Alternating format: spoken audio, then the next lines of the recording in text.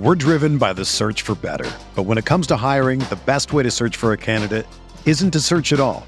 Don't search, match with Indeed. Indeed is your matching and hiring platform with over 350 million global monthly visitors, according to Indeed data, and a matching engine that helps you find quality candidates fast. Ditch the busy work. Use Indeed for scheduling, screening, and messaging so you can connect with candidates faster. Leveraging over 140 million qualifications and preferences every day, Indeed's matching engine is constantly learning from your preferences, so the more you use Indeed, the better it gets. Join more than 3.5 million businesses worldwide that use Indeed to hire great talent fast. And listeners of this show will get a $75 sponsored job credit to get your jobs more visibility at Indeed.com/Blue Wire.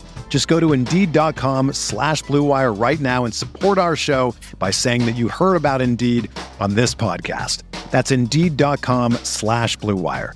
Terms and conditions apply. Need to hire? You need Indeed.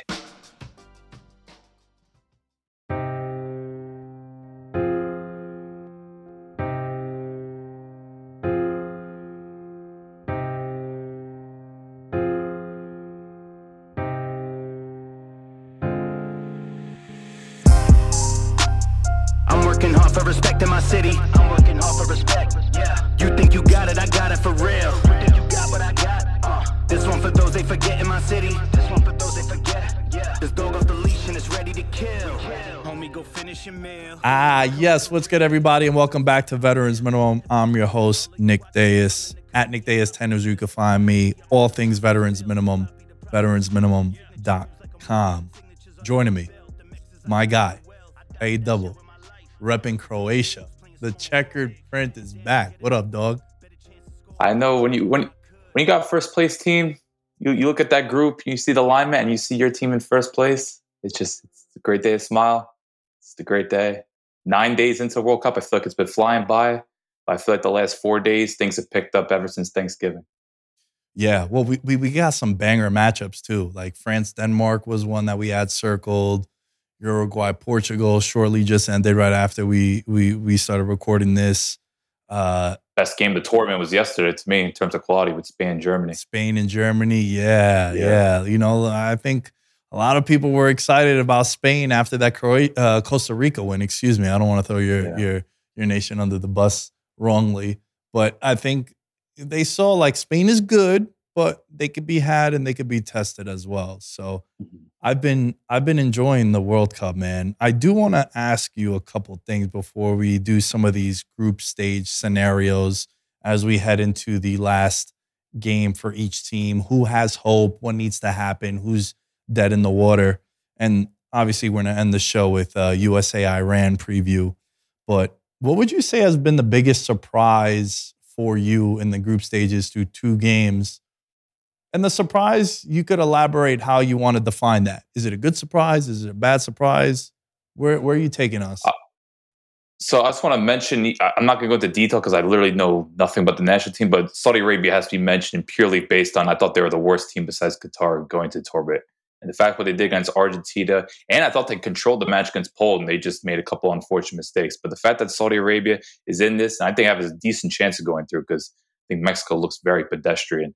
So I want to give a big shout out to Saudi Arabia because I literally thought they were going to just get rolled on through each match. So big credit to them. But for me, the biggest shock, I did not think Belgium was going to fall off like this. Like I knew they were old, but I didn't think Belgium looked this incapable. Like I've watched both games in detail, and it looks like they aged like 5 years. Because let's not forget, it was only a year ago they made it to quarters of the Euros. They beat a very good Portugal team. They took Italy to the limit, and now it's just like Kevin De Bruyne said it best. We're just too old. I mean, their team is kind of him or bust, right? Like Hazard has no business being out there. The back line is very slow. Courtois making mistakes. Yeah. If you have Courtois making mistakes, oh man, and like they're holding out hope that Lukaku's somewhat fit.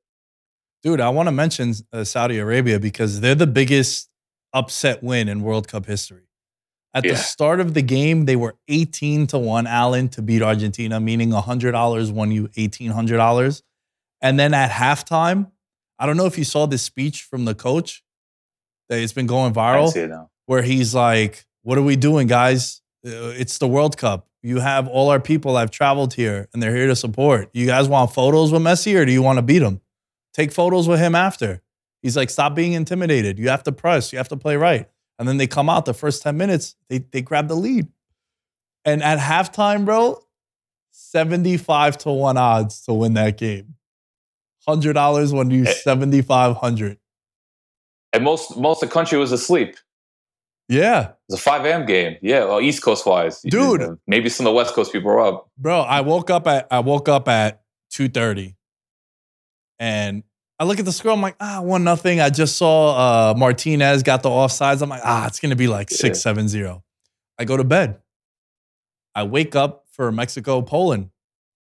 And at halftime of it, because lately when I wake up, I don't grab my phone immediately. I've been watching all these videos of like, the light from your phone could like just a bunch of like psychological shit.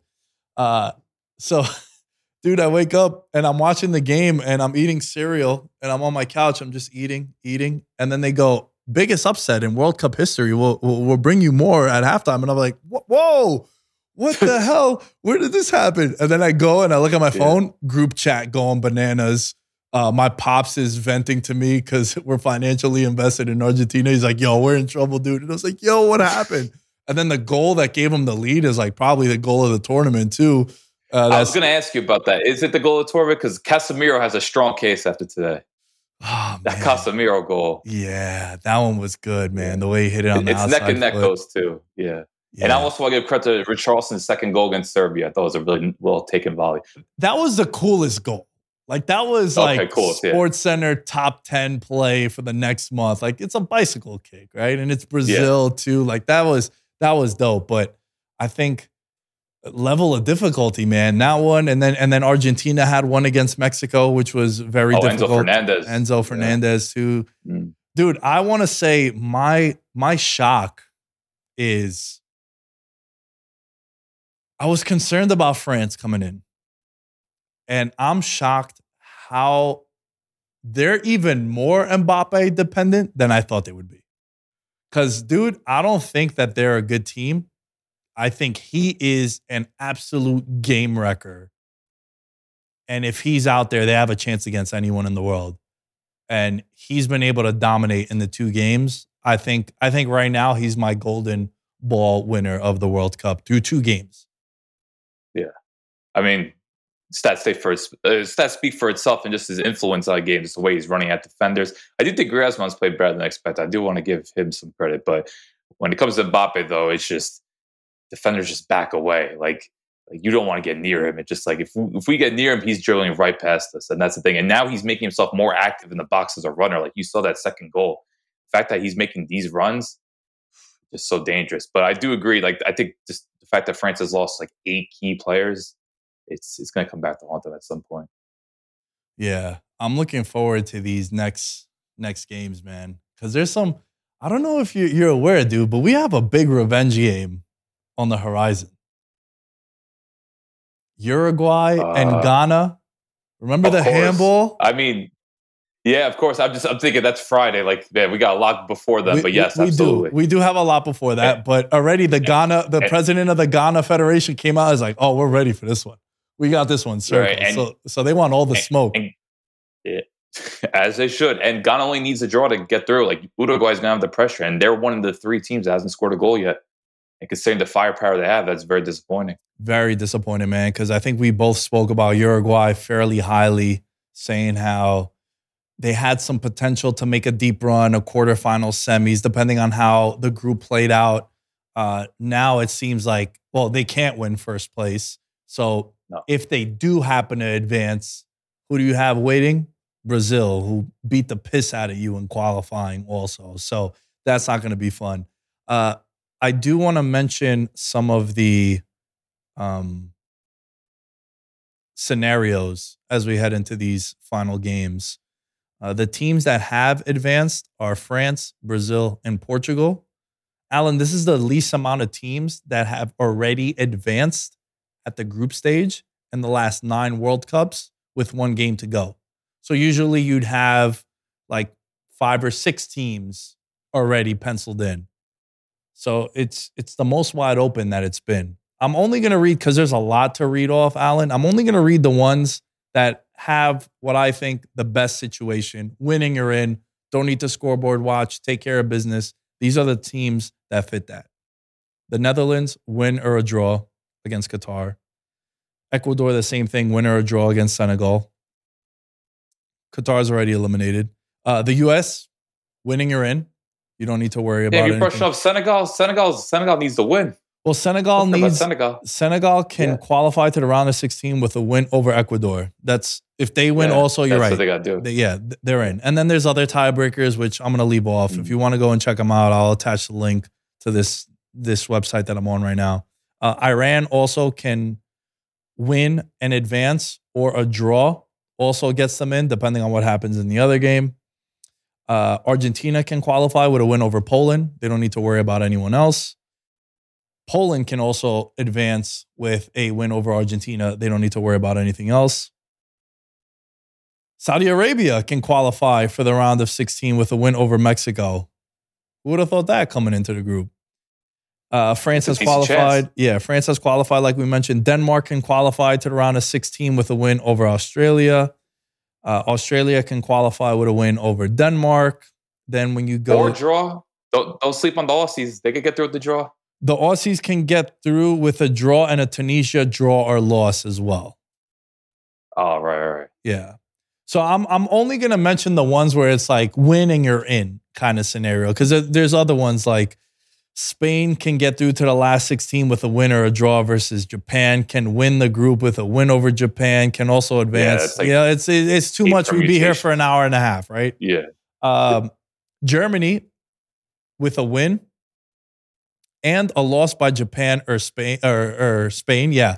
So basically there's a way, like if Spain and Japan want to collude to keep the Germans out, if they just tie it, there's a chance. Well, goal differential would come into play, but there's a lot of goals that they would have to make up. And then Canada eliminated from the World Cup thanks to your boys. Which, by the way, yes, you just come out there just yapping like that if you're Canada. Like, bro, Croatia in the last World Cup alone, right? And this is a team that in 1998 went to the Final Four, right? In one World Cup run has accomplished more than your entire country's history of soccer. So you can't go in there yapping, dude. Too much yapping nowadays, Alan. I love Canada, but yeah, they done messed up. Like, come on. You have an inexperienced team. You're going against one of the most battle-tested teams coming out of Europe. It's just, I don't know. It was a real good, fun, loving story, and they just had to get all intense. And, you know, they had their moment. Credit to them. First 20 minutes, they looked very well. You know, they come at you, Canada. But, look, class takes over, and Croatian class overwhelmed them. Croatia can advance to the next round with a win over Belgium. There are other scenarios as well, but if Croatia wins, they take care of business. Morocco with a win or a draw versus Canada advance to the next round. Shouts to them. I love Morocco. Dude, they've been fun, man. They've been fun. And what they did to Belgium yesterday, because I was low on Belgium coming into this tournament, so I'm happy that we got to see that. There was a nice embrace of Hakimi with his mom that went viral all over social media. And that was cool because, you know, growing up, one of my good friends, Saad, was Moroccan. I mean, he is Moroccan. So I got to experience some of that culture. And then growing up in Queens, when you walk down Steinway streets, you have so many of these Moroccan taverns and diners and bars and the hookah lounges over there repping the flags. I've been seeing some pictures too. So I've been rooting for them a little bit, have a soft spot. Belgium, for as bad as it's been, if they beat Croatia, they get to the next round. So I'm hoping you guys could take care of business in that one. And then we have Serbia can make the round of 16 with a win versus Switzerland and a Cameroon loss. Cameroon with a win versus Brazil and a Switzerland loss can get in. And then the last thing is South Korea with a win versus Portugal and a Ghana loss. They can get in. And Ghana with a win or draw versus Uruguay. And like we mentioned before, man, Ghana, they got slighted. If those of you that don't remember, there was a header in like the 120th minute in the round of 8, Ghana and Uruguay. That was the year that the U.S. got knocked out by Ghana in the round of 16. And Luis Suarez just literally grabbed the ball with his hands and kept it out. And it was going to be a goal. And he just said, nope, we're not having that. He got red carded, missed the next game, but they go on and miss that penalty. And then they go into penalty kicks and they lose. Ghana, that is. So it sucks he didn't play in that game, but he got his team to advance. But Ghana wants all the smoke, bro. They want this game with Uruguay. So I'm excited, man. What's the one thing you're looking forward to the most going into this third and final leg of the group stages in the World Cup? It really is USA-Iran, but we will dedicate time towards that besides USA-Iran because I find it to be a really fascinating matchup. And I think USA has been one of the biggest bright spots of this tournament. If there is one that comes to mind, and I'm not going to say Croatia because that's too much of an easy pick. I'm intrigued by just because the history of Serbia, Switzerland. This is pure Balkan love here. She's not love because both countries kind of hate each other. But Serbia, Switzerland had this iconic match last World Cup where Switzerland has a lot of Kosovovian and Albanian players, and both Xhaka and Shaqiri scored against Serbia, and they both did like this eagle flag, which raised a whole ton of hell. And pretty much Switzerland was the reason why they eliminated Serbia in 2018.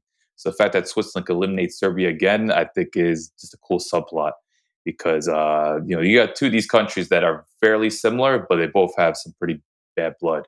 And I think you have some big tempers between Xhaka, you have Mitrovic on Serbia, and Serbia after today losing that 3-1 lead, they're playing for their World Cup lives. So I think that's like one of the more intriguing matchups that is kind of going unnoticed because I know second place could be, all right, just second place, but I think these two countries, they're very feisty, and I think we're going to see some fireworks in that one.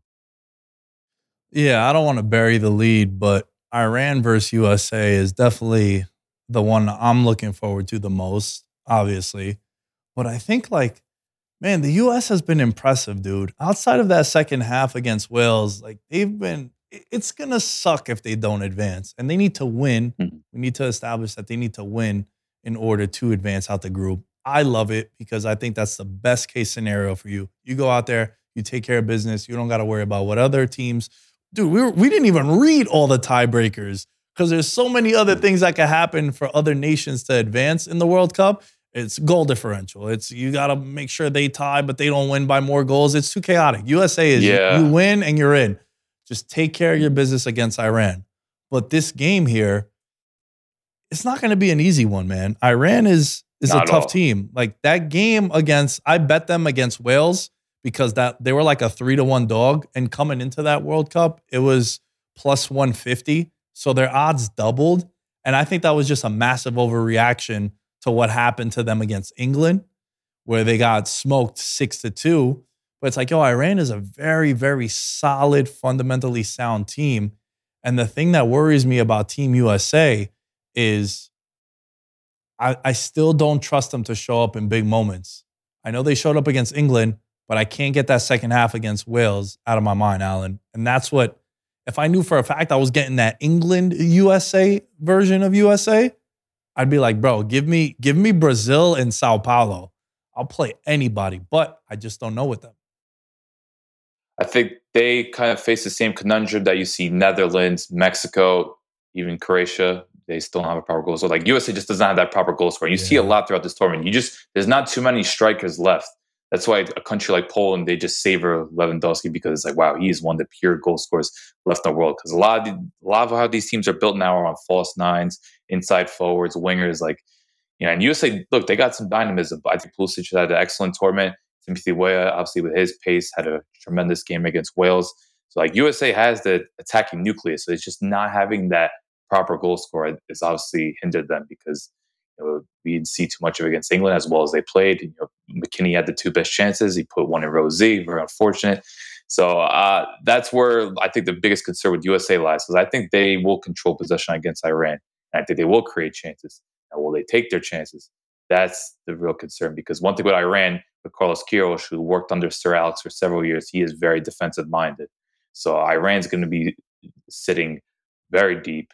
And that's just a matter of how can USA? Because I think if they don't score one in the first half, that's where the pressure is really going to start mounting, and that's where we might see Gio Reyna and Anderson and just complete attacking overload by the 60th minute. Because I think that's what's probably going to have to take. Because I just think Iran is they're going to sit deep and they are dangerous in the counter. So yeah, fingers crossed USA scores the first 45. I think that will take a lot of stress off, and I think it'll open the game up, and I think it'll make for a more attractive game. Well, you hit the nail on the head there. You don't want to be in a tight game like that, especially when you need to win. Because all Iran needs to do is just sit back and defend. Park the bus, right? 2004 Euro Greece style. And just had to get the reference. Come on, bro. This is all I got when it comes to the Greek national team. I don't have much else. Yeah. You need to just do that and you advance, right? So you don't need to be attack-minded. And then if you're the U.S., you got to hope Dest and Robinson aren't too far ahead, and then you get a counterattack because Iran is deadly on a counter. Like, that's where their strength is. They're a team that sits back and they counter you, and that's where I would be concerned if I'm Team USA, where you need to, man, for once, could we just jump out to like a 3-4-0 lead and just cruise? Not all these nail biters at the end.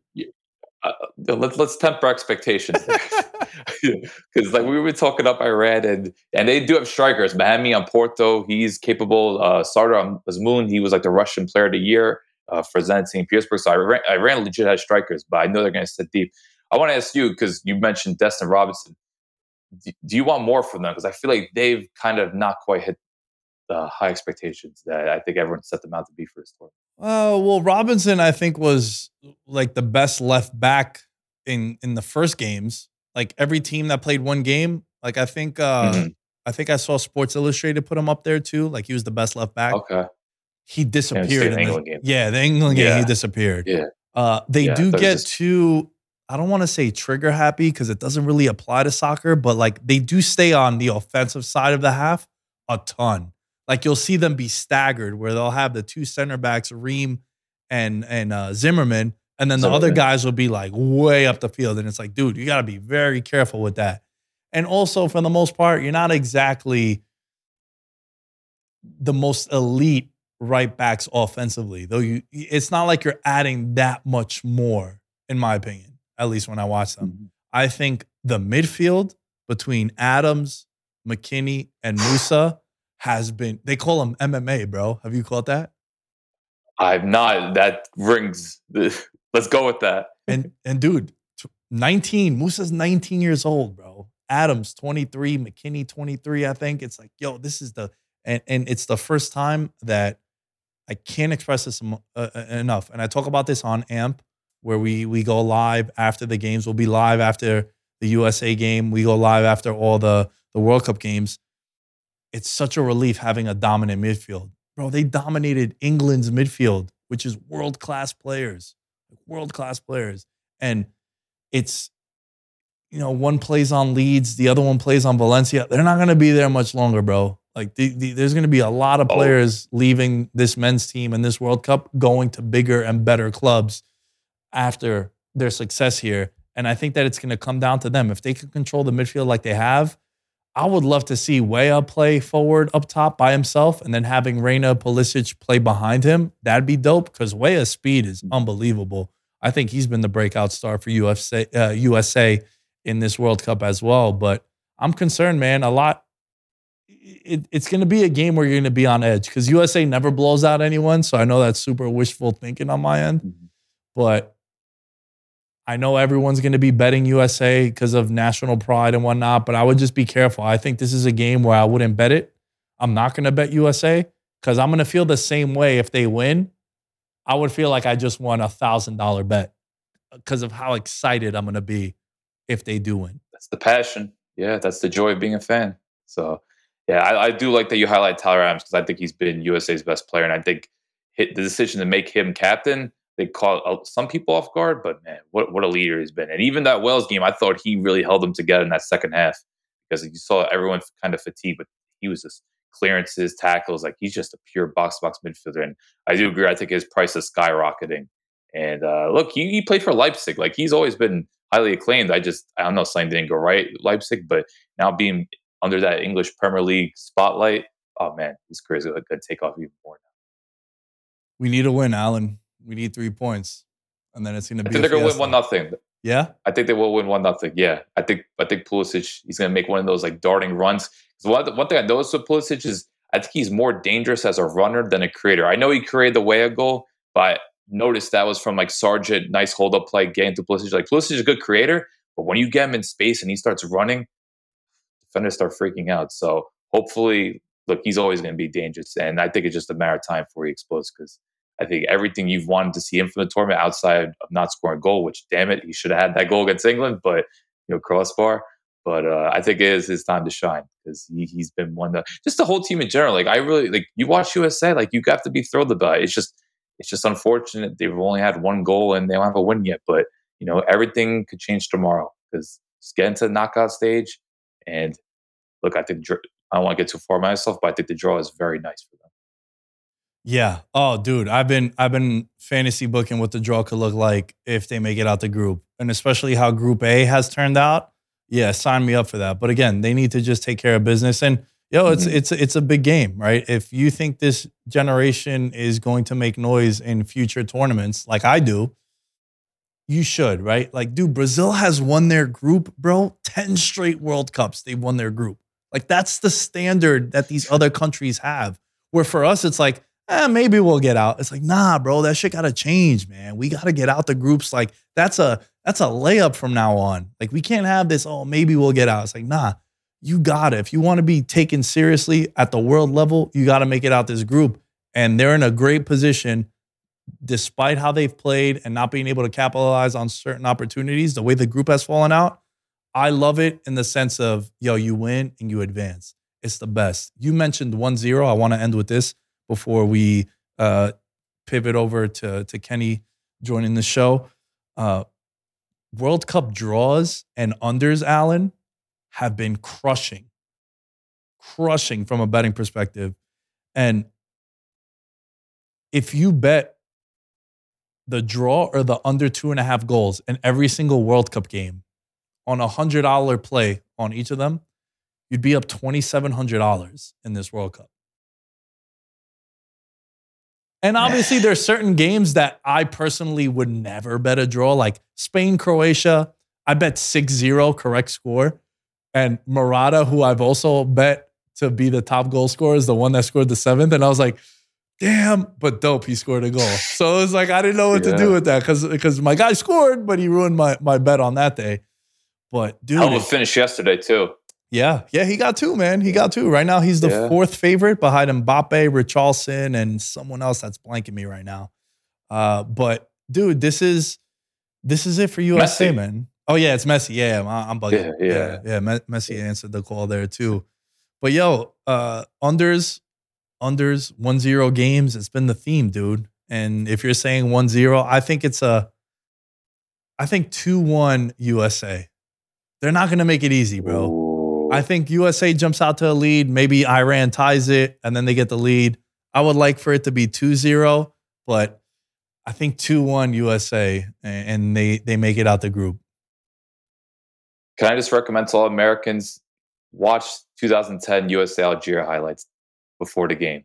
Okay, that's how you get motivated for this. Well, you obviously you're going to be motivated, but just give you that extra inspiration. Just watch that run. Because that USA Algeria moment is still one of the most iconic things I've ever seen in my life. Dude, I had broken my foot playing pickup soccer like 2 weeks before that game. And I was jumping up and down when Donovan scored that goal. Like the highest I've ever jumped. And just landing on my foot. My mom's like, your foot. I was like, I don't give a fuck about my foot. Don't worry about my foot. I'll be all right. In mad pain. Yeah. But I'm so hyped. Like it was the ultimate. It's in my Mount Rushmore favorite sports moments of all time. And it might be, I don't know, man. I saw the Giants live win 2 Super Bowls, but it's up there, bro. It's up there. Besides that, yeah. But that actual... Just that run. I love that run. Bro, the way it was created. The whole lead up to that was sick. But like the actual moment of the goal might be my favorite. So let's do it. Alan, where can they, what were you going to say before you signed off? No, that's the feeling I'm kind of going to, because I think in 2010, they were somewhat in a similar boat going to face Algeria, where I think I'm not sure if it was draw or win, but I knew they were kind of in a must-win scenario in a way. Because I think they tied England, they had to be in a must-win because they tied England 1-1, the robbery. They tied Slovenia 2-2. So I think the Algeria game, they pretty much had to win. They ended up winning the group, which was even more crazier. So that's what kind of reminds me of this game. It's like, they are, I do consider them the favorites. I do think Iran's better than that Algeria team from 2010, but I do think this USA team is better than the one from 2010. Yeah, I feel the same way, man. I'm excited, dude. I can't wait. I'm going to be miserable if they don't make it out the group, but I'm going to be happy as hell if they do. And I fully expect them to deliver. Where can they find you? Alan Sturk, ALLENSTRK. Follow me on Twitter and Instagram. We're going to take a break, do some ads, and we'll be back with Kenny Bets Big for some football talk. Before we get into our next segment, talking some football, some betting with my guy Kenny, big ups to the members of the Patreon. We got Nick Chavez, Ben Kotzian, Christopher, Derek, Devin, Jordan, Mike Wozniak, Nick Crumbs, and Thomas Robinson. Thank you all for your contributions to the Patreon. Patreon.com/veterans minimum is where you could support the show. And joining me now is my guy, fresh off another dominant week in the betting space. You and I just #printing money. Kenny Bets Big. What up, dog? It's good, man. We got to get that merch going. You know, printing money season. Because you're right. I think this is what our 4th or 5th show we're doing together, and things have been good for me. I know they're good for you because you're as close to 200,000 as you can almost taste the money right now. Hey, man, someone hit me up that's a fan of the show, and they DM'd me, and they're like, dude, this theme for Monday winners is like a real thing. He's like, I don't know if you've been following it, he told me, but we're 9-0-1 on games that we're giving out on Mondays. So it's like, you don't need to. And the one was yesterday with the push with the Packers. You came on last week. You're like, yo, before we wrap up, I got to tell you this. Packers +7. Are you kidding me? Rodgers in a primetime spot. And yeah, Rodgers got knocked out. We'll get to that in a little bit. But it's been pretty cool, man, this Monday winners thing. 9-0-1 in the last 10 games that we've given out on Monday. So we've talked about this, Kenny. We don't gotta wait till 12:37 Eastern time, 9:37 Pacific time in the morning on Sunday, because you're probably not going to get the best line. Depending on when you bet the Eagles side of things, if you did bet the Eagles, you came out a winner or you pushed as well. So Monday winners, dog, this is a real thing, man. Yeah, and I mean, you know, you said 9-0-1. That one, you know, obviously we should chalk that as a W, just in the sense of we took it early, the line dropped. You know, if you didn't take it early, you instead of a push, you have a loss there. So, you know, unfortunate we ended in a push, but I'll take it, man, because if you had waited to take the Packers instead of a push, you're losing money. So, and if Rodgers is in there, he's definitely getting that backdoor touchdown at the end there for sure. Yeah, man, that would have been so. Oh, I would have ordered a Jordan Love jersey if he would have got that cover there at the end when he almost hit Randall Cobb. Dude, let's start off with that, right? Eagles went bananas running the ball. Jalen Hurts went crazy. Miles Sanders went crazy. Hurts, I played him in fantasy, and I ran into a buzzsaw and just got absolutely murked in fantasy. I was on a 6-game losing streak. Then I banged out 5 in a row, and now my playoff hopes go up in smoke. My question to you is, Jordan Love comes in and he hits Christian Watson on that crossing route. They score a touchdown, and he looked pretty good coming in relief. And like you said, dude, I'll take the +7 when Rodgers gets knocked out of that game. And it's like, oh my God, at that point, it looked like it might swing the other way. Do you think this is the end of Rodgers in Green Bay?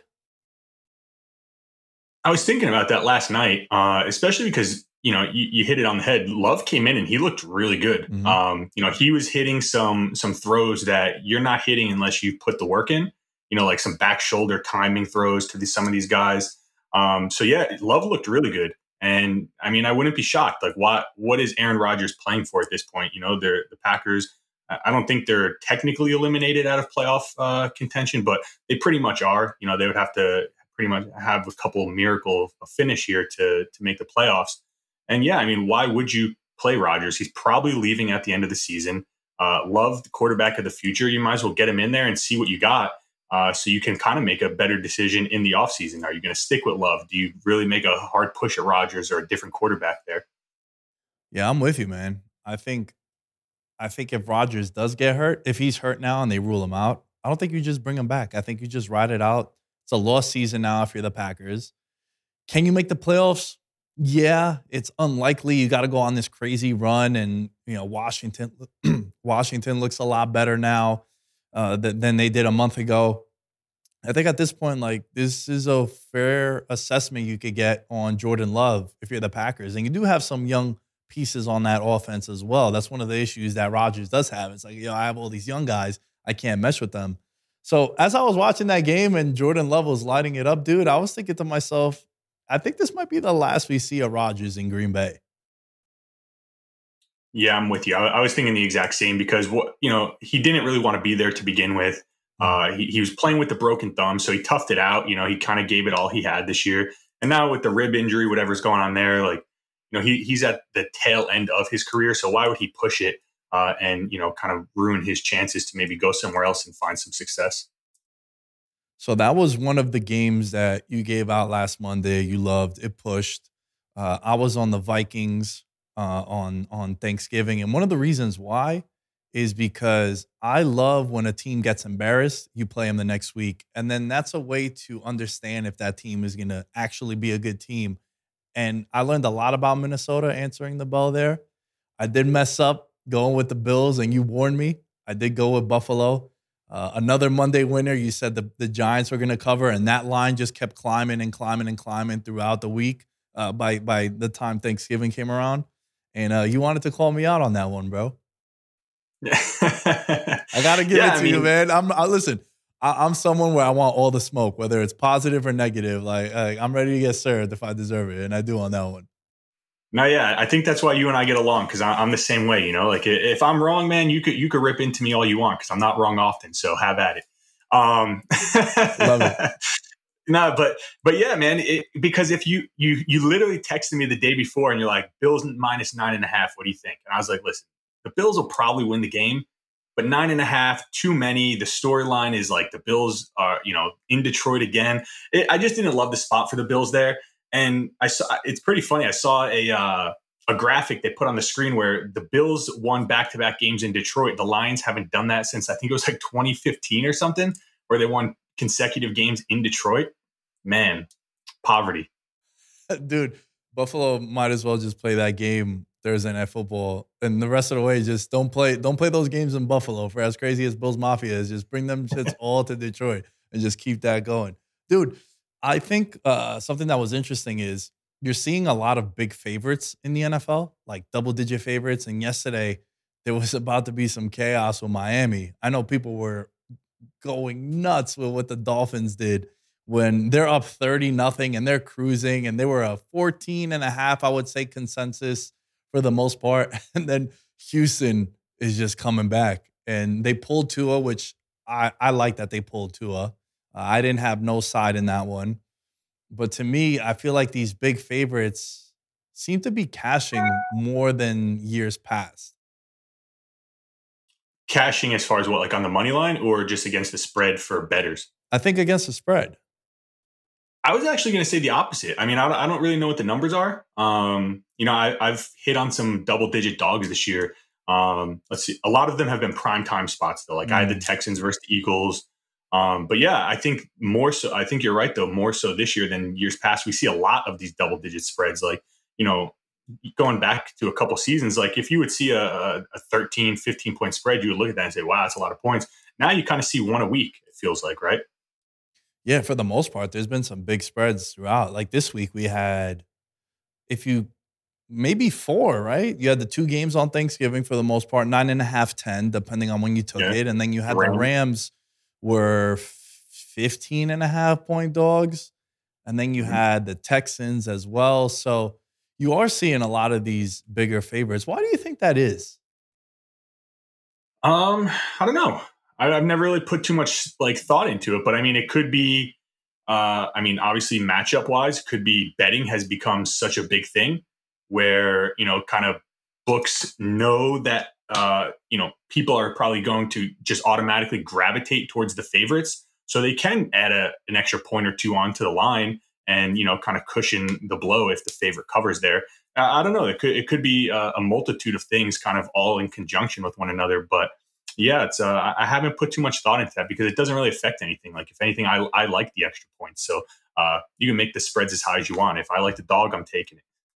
Yeah, man. I mean, the public, it's becoming more acceptable sports betting, and the conversation around sports betting is constantly growing. And rough day for the public this week, man. If you saw some of these numbers that I got here, the most heavily wagered teams were Ravens -3.5, Bucks -3, Titans +1.5. All three lost. And then that's from a ticket perspective. And then with the money, Seattle -3.5. I felt like that game was super trappy throughout the whole week. I just didn't really understand that one. Bears +7 with the quarterback change that happened in New York, and then Bucks again -3. So the books have been kind of, I think it's been a little rough for the sports books in 2022. The public has been doing fairly well. And look, I'm not going to sit here and try to feel bad for them. I mean, the sports books do fairly well for themselves throughout the years as we sit in some of these establishments here in Vegas. But you knew that that was going to happen, right? There's always regression. The public is hammering each week. And then this week, they're the ones that get hammered. Yeah, I mean, I'll say this. So baseball this year was like the most square baseball has ever been in years past. Like I think Action Network actually put an article out on that about how favorites were winning at a historic rate during the baseball season. And baseball, I typically do very well betting, but I did pretty bad this year. And I just remember my clients, they were kind of getting on me like, dude, what is going on here? And I told them, I was like, listen, like, I'm going to slow things down during baseball. I'm going to take back the volume. We're not going to be betting a ton here. And I promise you, during football season, college basketball season, the books are going to clean up because you're right. It's a regression. It's not always going to be up here. It's not always going to be down here. Sometimes it just usually coasts right here. Right. I actually think the public have been doing pretty bad all season in football. I'm someone who I bet with the books. I look where the tickets are, where the money is, and kind of just fade that based on, other things that I factor in. And I've been doing very well this football season. Probably the best football season I've ever had.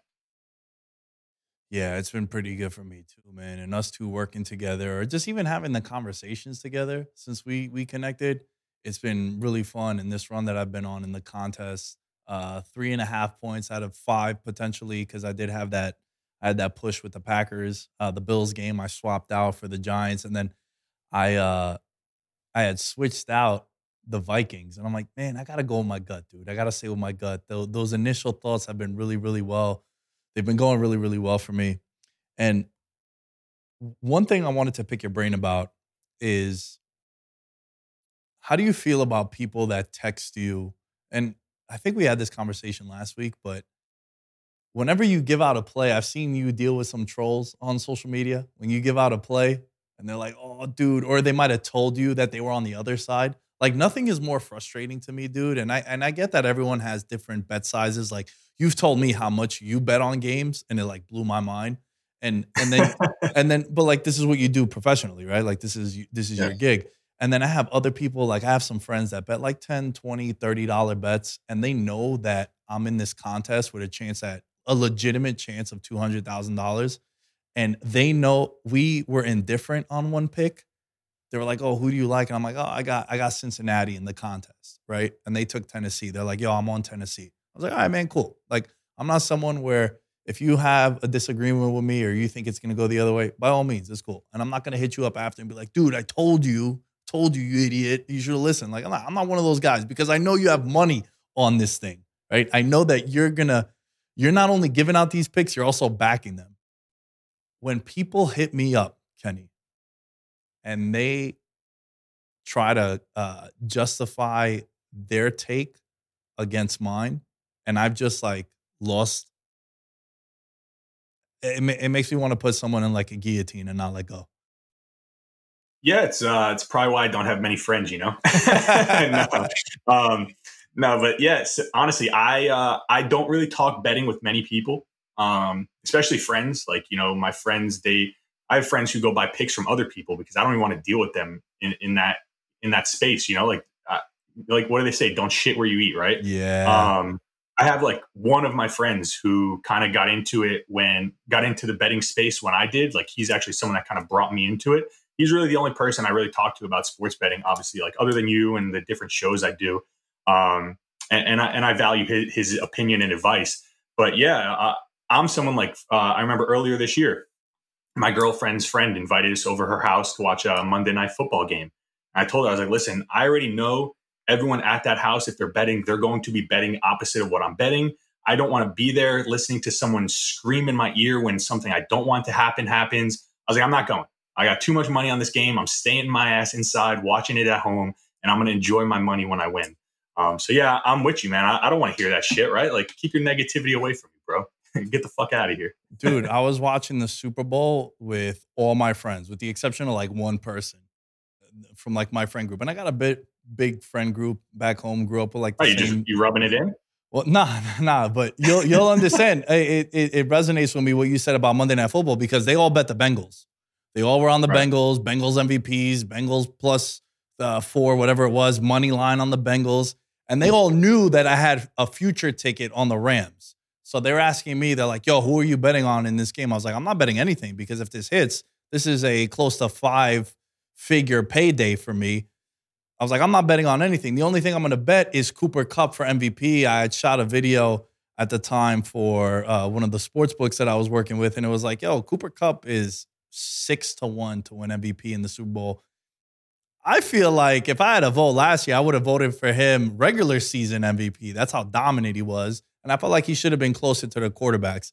Anyway, I'm at the house, and all my friends are on the Bengals. Every single one of them is on the Bengals. And they're celebrating when things are going sweet for them and whatnot. And I took a couple T. Higgins props that I hit on. I went crazy on the Super Bowl. Everything went my way. But then it's that last drive, and they're all rooting for touchdowns for the Bengals. And I'm over there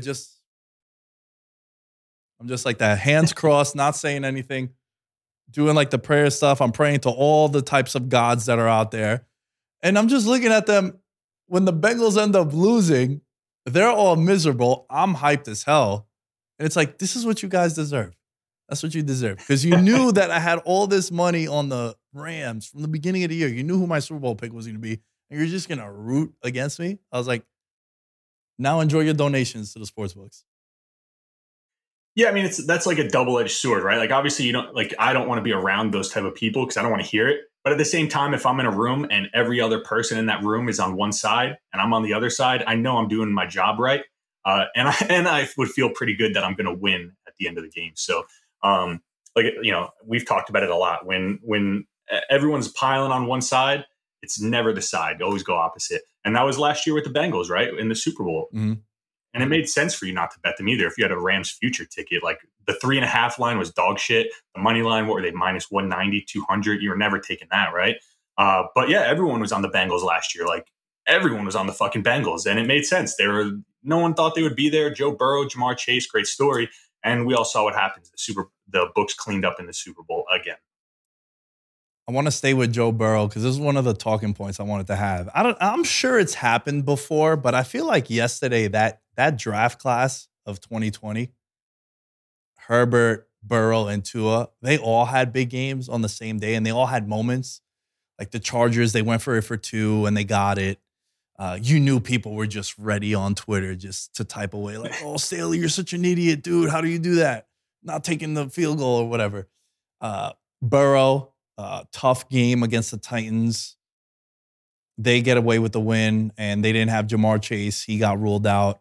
He was supposed to come back. Well, they were going to try to get him to come back, and then he sat out. He should be cleared, I believe, for week 13. I think you had Tua. Tua's been on this insane run since he got back from the concussion. And it's like, dude, I kind of have a take for you, bro. And I don't know if you're ready for this because I feel like it might be steamy. And I'm not really a hot take kind of guy, but I feel like this 2020 class is going to go down as close as possible to that 2004 draft class of Eli, Roethlisberger, and Rivers. That's what I think Herbert, Burrow, and Tua is going to be. Yeah, I mean, I don't hate the take. It makes sense. You can draw a couple comparisons. The three quarterbacks, obviously all very talented. But I mean, we're super early. Like, as good as Herbert looks, he hasn't won anything yet. Same thing with Burrow. He got there, fell short. Like what made that draft class so amazing was like Roethlisberger was a winner. Eli was a winner. Philip Rivers not so much a winner, but those guys are dogs. And yeah, I mean, definitely by the time it's all said and done, like if those guys, their career continues to progress at the rate that it's at, like you're not crazy for saying you think Justin Herbert's going to be better than any of those guys, right? I think it's a fair assumption to say Herbert will be better than Rivers, Eli, and Roethlisberger. You can make that same assumption for Burrow. You could say the same thing. Tua on the fence. I want to see more from Tua other than this, stretch of what he's done this year to put him in that upper echelon of quarterback. Well, yeah, that's fair to say and to hold it against them. I feel as if all three of those guys are being held back by something. Herbert's being held back by the coaching staff. There's a lot of weird shit that goes down in Chargers games. And also the injuries to the rest of his guys, which in the end, he doesn't really have any control of. But a lot of the play calls are just highly questionable. Burrow, he's being held back also, I feel like, by his head coach. But he's surrounded by a lot of elite weapons around him. Like T. Higgins yesterday just was dominating those dudes on the outside. And then with Tua, he finally got a head coach, and they surrounded him with some weapons. So it's like, all of them have their flaws, and I think the flaw with Tua would be what you said. Dude, it's been what? 10 games he's played? Let's slow it down, because coming into this year, it's like, yo, are we going to get Tom Brady? Are we going to trade for Deshaun Watson with all the chaos that's surrounding him? Like, we're willing to deal with that chaos of Watson and the off-the-field drama that he has just because it's an upgrade from Tua. So all three of these dudes are flawed in a sense. And I'm a huge Justin Herbert guy, man. I think he's amazing. I've bet him on MVP the last 2 seasons. They were my Super Bowl pick coming in. But you're right, dude. He's getting praised, and he hasn't done anything in the grand scheme of things. Yeah, but he's a show pony, right? Like, he looks good out there. He's got all the intangibles. He makes the crazy throws. He's got the cannon arm. He can make every throw on the field on the route tree. So yeah, I mean, it makes sense why he gets the praise, but yeah, he hasn't done anything. And this is a league where it's, what have you done? Can you win? Right. That's why Tom Brady is the GOAT over guys like Aaron Rodgers and some guys who, may have more talent than Brady does, but Brady wins at the end of the day. I could see Herbert being like the next Aaron Rodgers. Maybe he wins one in his career at some point. He'll probably pick up a Super Bowl. He's got too much talent not to get close, at least. But yeah, I could see Herbert kind of taking the path of like an Aaron Rodgers, where he, wins one, gets there into the playoffs. They crumble just like the Chargers always do. Yeah. I've been fantasy booking in my head Sean Payton being the head coach there, because he's out with Fox. He's in LA a lot, and I think that's the kind of guy that would definitely work wonders for Justin Herbert. Hey, they're saying there or the Cardinals. The Cardinals for Peyton would be nice too, with Kyler Murray and D-Hop.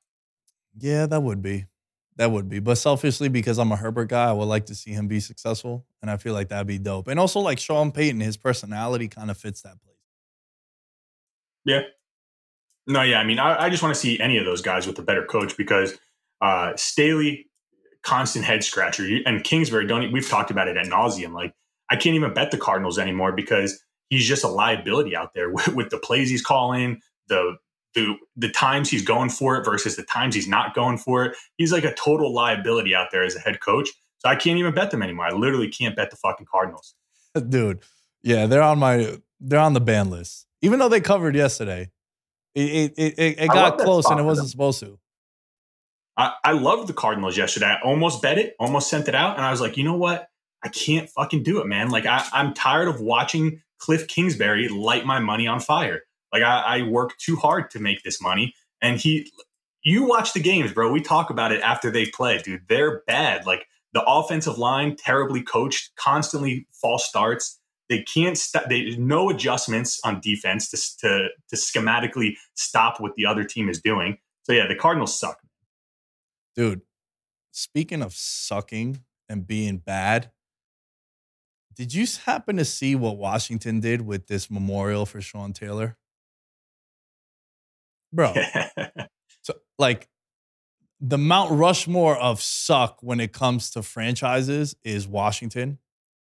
And for those that missed what happened, they revealed this statue, as I do air quotes, for Sean Taylor. Sean Taylor was an iconic safety in the early 2000s, was a famous Miami Hurricane, comes to the NFL and just starts hit-sticking people. Like, who knows how many concussions this dude caused for everyone. He was a staple of the then Washington Redskins in the secondary.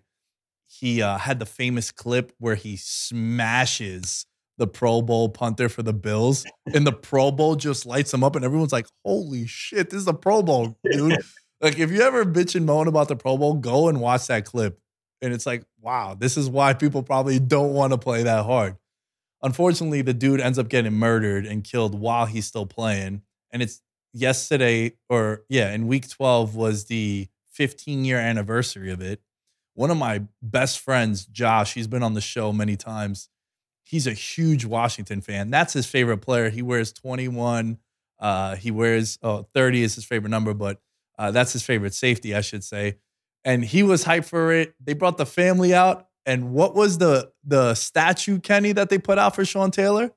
They basically went to H&M or to the Nike outlet, got a mannequin, put a jersey over it, a helmet, and gloves, and was like, ta-da. It's like, dude, you have so much shit around you as an organization. No one likes Dan Snyder and the ownership.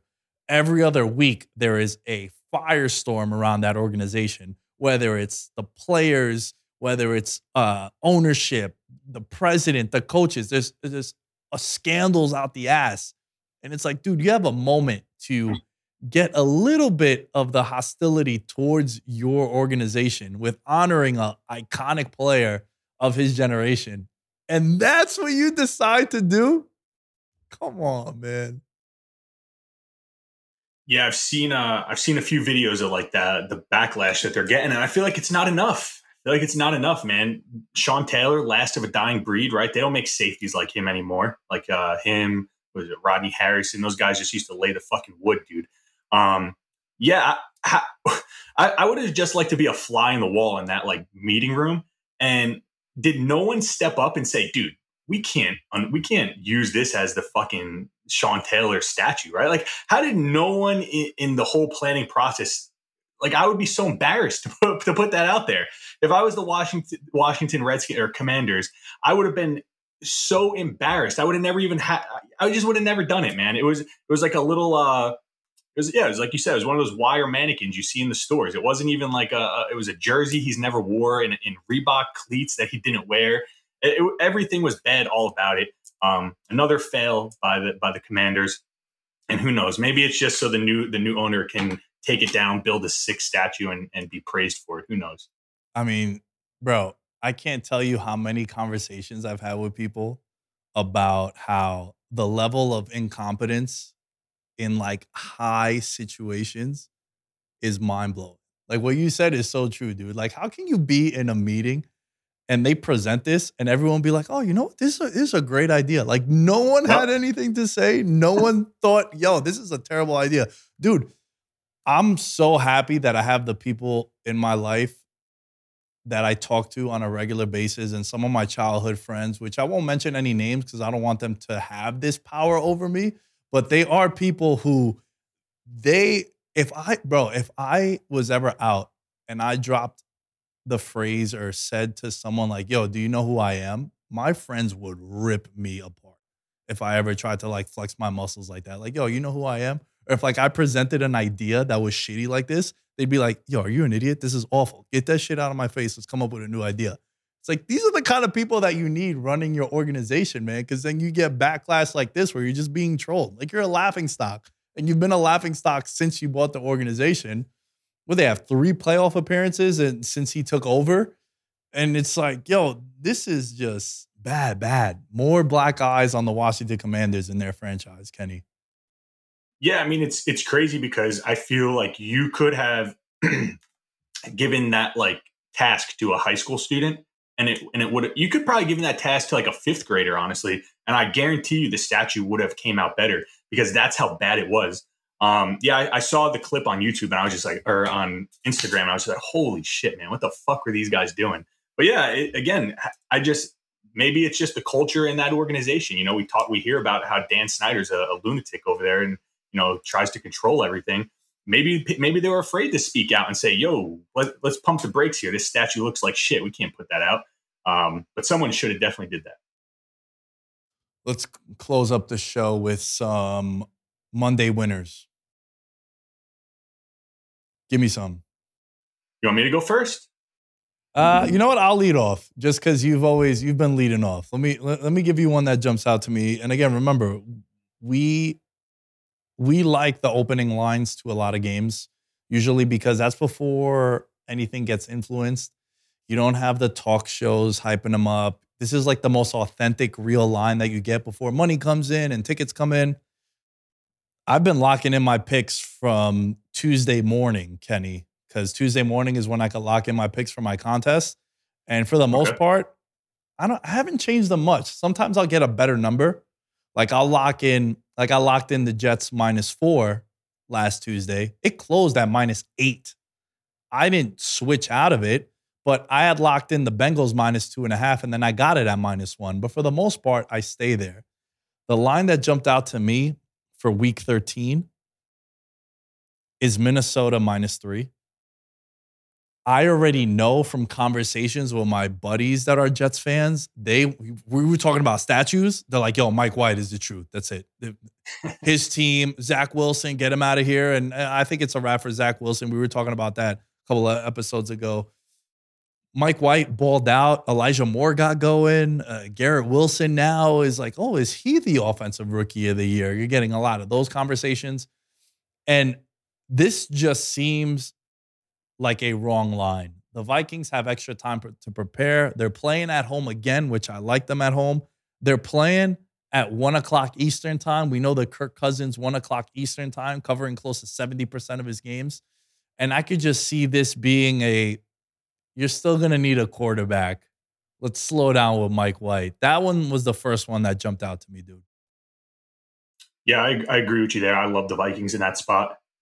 That's one I would definitely take early because it's not going to go down. Like if anything, that'll go to like 3.5, potentially 4. But that's definitely not going below a field goal. Books know sharps would slam the Vikings in that spot. I like the Vikings. I'm with you there. I love the Titans. I think the Titans beat the Eagles outright this week. The Eagles, for as good as they've looked, that defense is pretty bad. They can't stop the run. Like we saw the Packers, they were running all over them last night. Derrick Henry should go fucking crazy that game against the Eagles. Titans coming off a close loss to the Bengals at home. I think a perfect spot. And we all know Vrabel as a dog of 3 or more is absolute money in his career. So yeah, I like the Titans. And another one, I like the Colts against the Cowboys. And I love the Patriots, man. I'm a Pats fan. I faded them on Thanksgiving. I took the Vikings second half money line. And I think the Pats win that game on Thursday against the Bills. I think the Bills are finally hitting that wall. I've been saying it all season. It's going to come where the Bills, the injuries start piling up, things to start going wrong for them, and it's not going to be a perfect run through the season because it never is for anyone.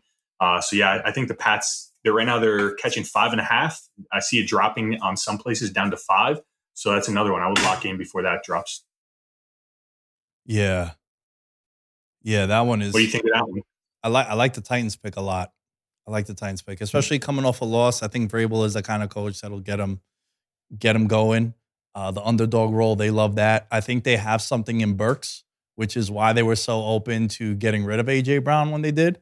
And you also have that little narrative now, the A.J. Brown revenge game, which I think also worked out for both teams. I mean, it's not exactly Stephon Diggs and Justin Jefferson. Let's not get it twisted, but I think Burks, he came out the gates very sluggish and slow, but I think he's being implemented into their offense more and more. I do like the Colts call a lot, especially if they get throttled on Monday night, dude, because we're recording this prior to the Steeler game. I think that's a spot where I might be taking them against the Cowboys, where the Cowboys as a big favorite, they scare me.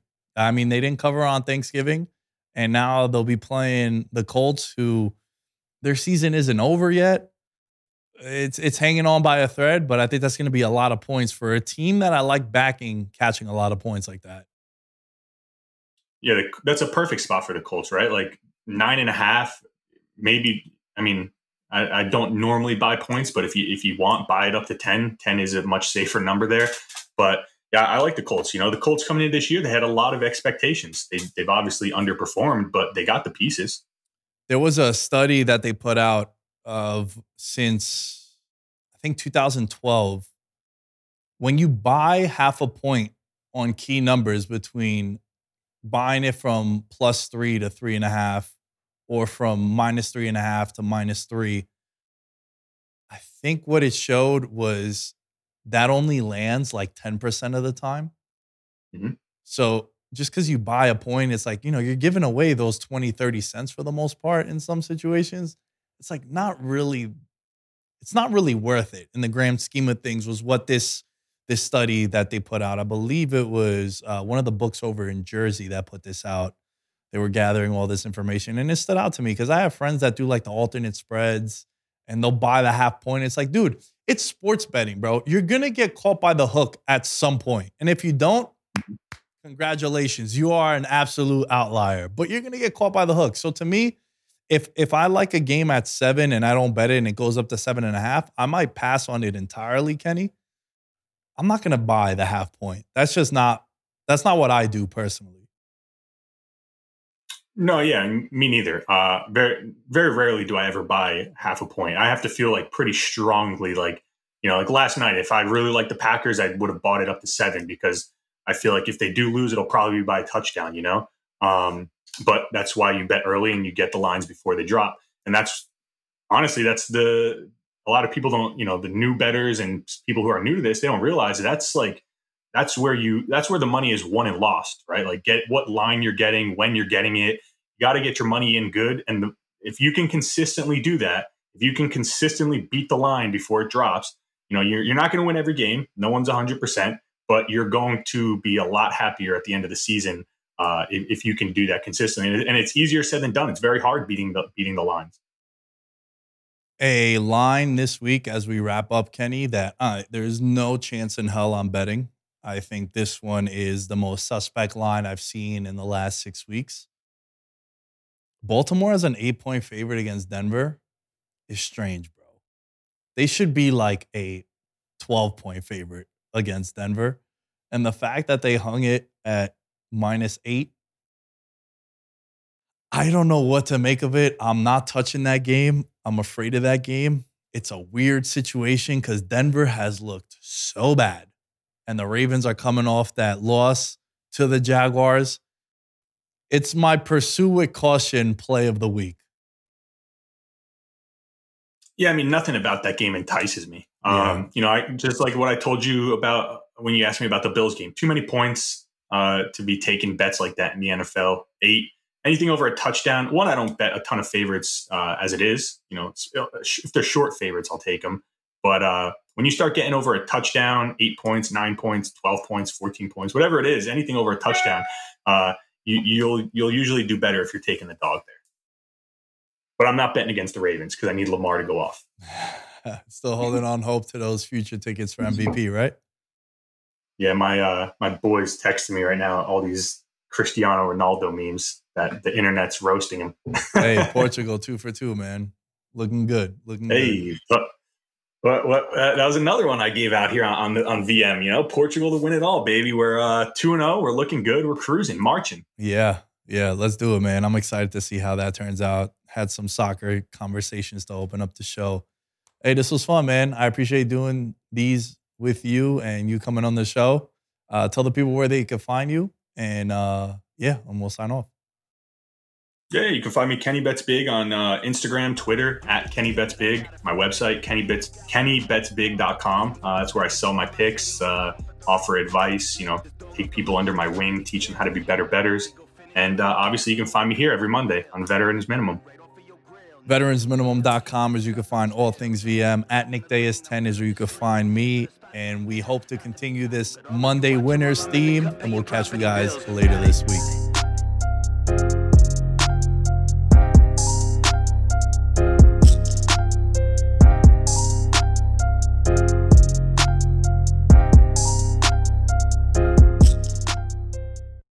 When you need meal mealtime inspiration, it's worth shopping Kroger, where you'll find over 30,000 mouth-watering choices that excite your inner foodie. And no matter what tasty choice you make, you'll enjoy our everyday low prices, plus extra ways to save, like digital coupons worth over $600 each week. You can also save up to $1 off per gallon at the pump with fuel points. More savings and more inspiring flavors make shopping Kroger worth it every time. Kroger, fresh for everyone. Fuel restrictions apply.